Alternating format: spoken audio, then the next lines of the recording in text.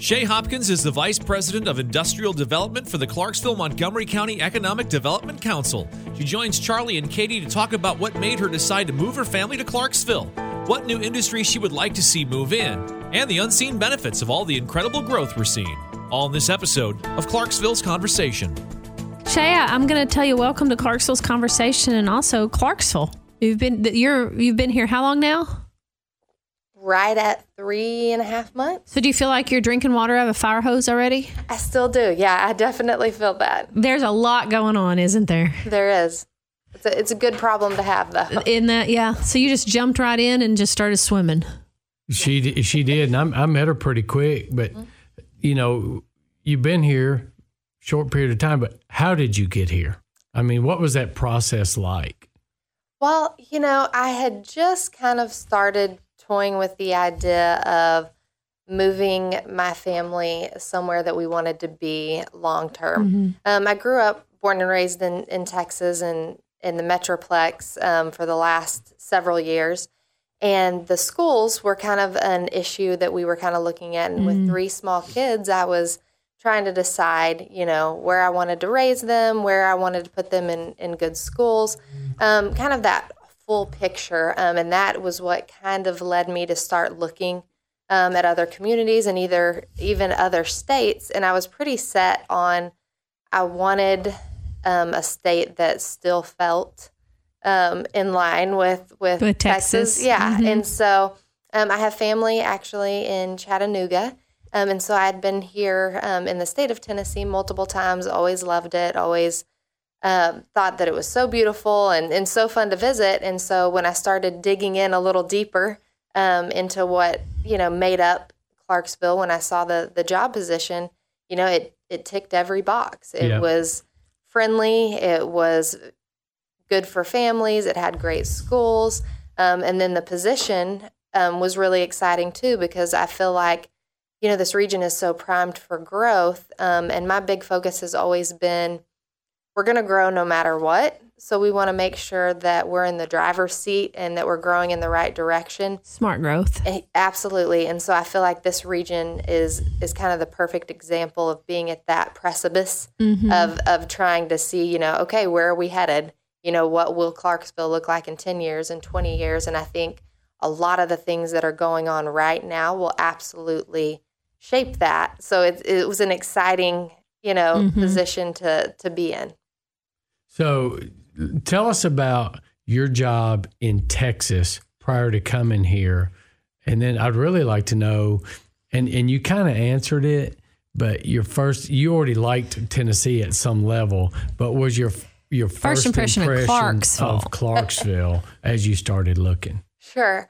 Well, and I won't get myself in trouble because they already knew this, but previously, you know, when I was in Texas, I had 2 different somewhat recent roles. I was the Regional Economic Development Director for the Fort Worth Chamber of Commerce. And what was cool about that is it really gave me the ability to see what everyone was doing. You know, it wasn't just what is my community doing, but I got to see a huge group of people. What are they submitting? You know, how are they interacting with prospective companies? You know, what do their presentations look like? And it really enabled me to kind of set a different standard.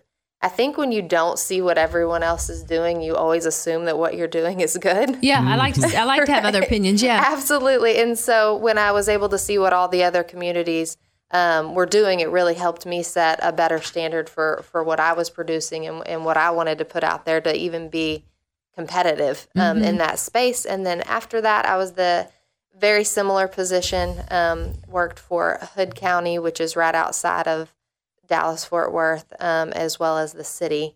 And I was there, started an entirely new economic development program for them.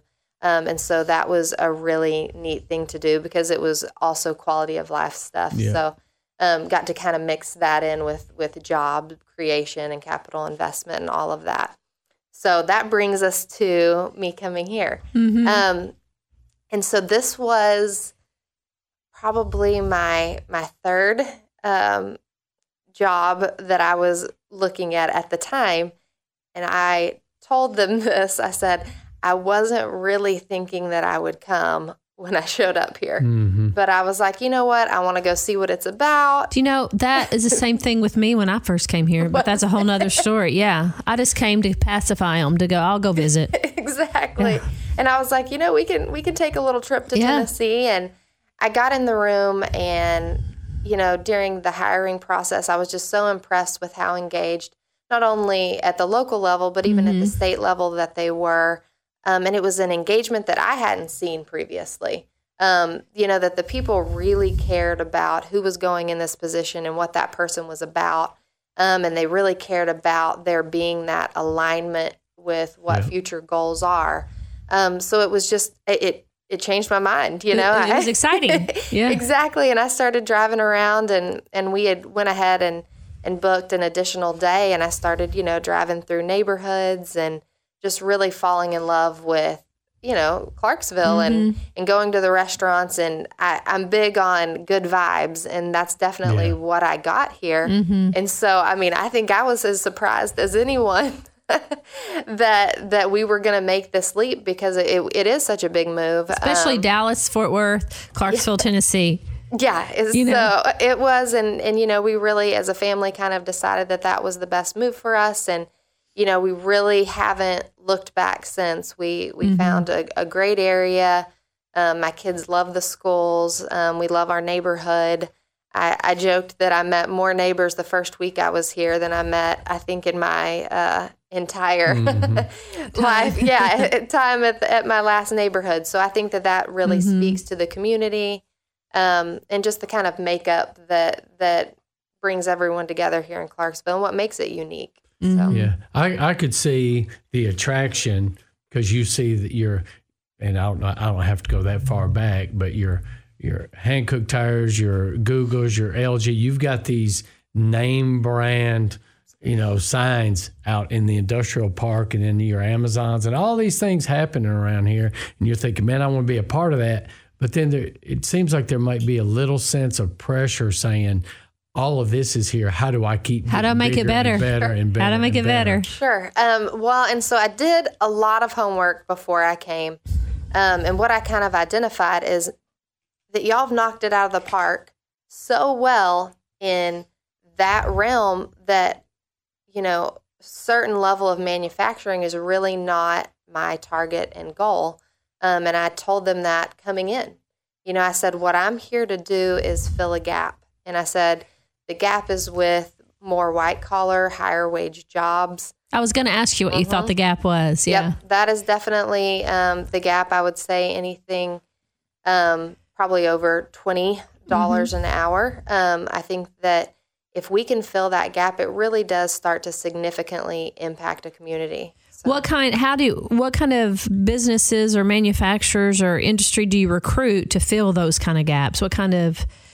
You know. So there's several industries that usually garner that. Anything in aerospace, anything in technology, anything in the electric vehicle realm, anything that uses technical, high advanced manufacturing. Those are going to be higher wages, but they're also going to be higher skill levels. So what I think is always exciting is when you're talking to a company and you want to see that they have a plan for growth within the company, so that you can see people that maybe have a lower skill level be able to work their way up to some really great jobs. That makes sense. Oh, yeah. Well, and all the things that you mentioned make complete sense, because no matter where you are in this country, technology, you know, electric cars, all that is definitely going to be a part of our future. And we need to be a part of that now, not after somebody else has already taken those jobs. So Katie usually asks a question like this of Mayor Durrett or others. So here we are. He's going to be Katie. You got to be Katie. Here we are. 2022, we're looking you right in the eye. 2022, give us some juice. Give us a secret something. Project something. Give us the secret. This right now is your opportunity to spill the beans. I'm ready. So something I started tracking day one when I came here is the type of projects that we were getting, the capital investment, the job creation, and the all the details. And what I can tell y'all that is so exciting to me is we are seeing 56% more activity than we were seeing this time last year. Oh, that's wonderful. And so that's it's significant. Absolutely. And, the more up to bats you get, the more likely it is that you're going to land a quality project. And I can tell you that since I've been here in the last 3.5 months, we've had 7 industries come and visit us, and we are still in the running for all 7. Yeah. And I think that's amazing. Well, I just think it speaks volumes to the same thing that I saw, the same thing that you saw. When you get people here and you're able to really show them all of the things that Clarksville has to offer, they want to come back. They want to know more. Yeah. Well, especially when you get all the people together, because that's a big part of what makes Clarksville is the people. Yeah. And then so you get the process, site selectors come in, they have a meeting with you, and most of the time, if not all the time, you don't really even know who they're representing. So you're getting information on we're this size, we might be this type of industry, but you really don't even know who you're talking to. No, you usually don't know that until, honestly, the final hour. And that's when, they'll lock you down legally where you can't talk about it. And then they'll usually, unveil. So it is hard sometimes to make some of those determinations about a company because you want to be open. You want to hear what they have to say. But at the same time, you're trying to make sure that they're a good fit for us, just like they're trying to make sure that, that Clarksville's a good fit. So it's funny because people would say to her or anybody that had been on board, you or me, and they'd say, well, who's this company they're talking about? I'd say, well, I really don't know. They even give it fake names like, most time. Come on, tell us. And you're like, we really don't know. At certain times. So. Well, the fact that you've had 7 visit and they didn't leave here and just cut you right off the bat speaks volumes. Well, and the reason that there is that, I guess, shroud of secrecy is for the protection of the company, first and foremost. And, I always try to put myself in their shoes, and they have investors that they have to make happy. And they also have competitors that they probably don't want to know what regions they're looking in, for obvious reasons. And so, for that aspect, I totally understand and I respect that. And I try to do the best job that I can to give good information out so that my board and so that the community can have, details as far as I can, but then also know that, I want to protect the process so that we don't lose a great project because too much information got out there. Yeah.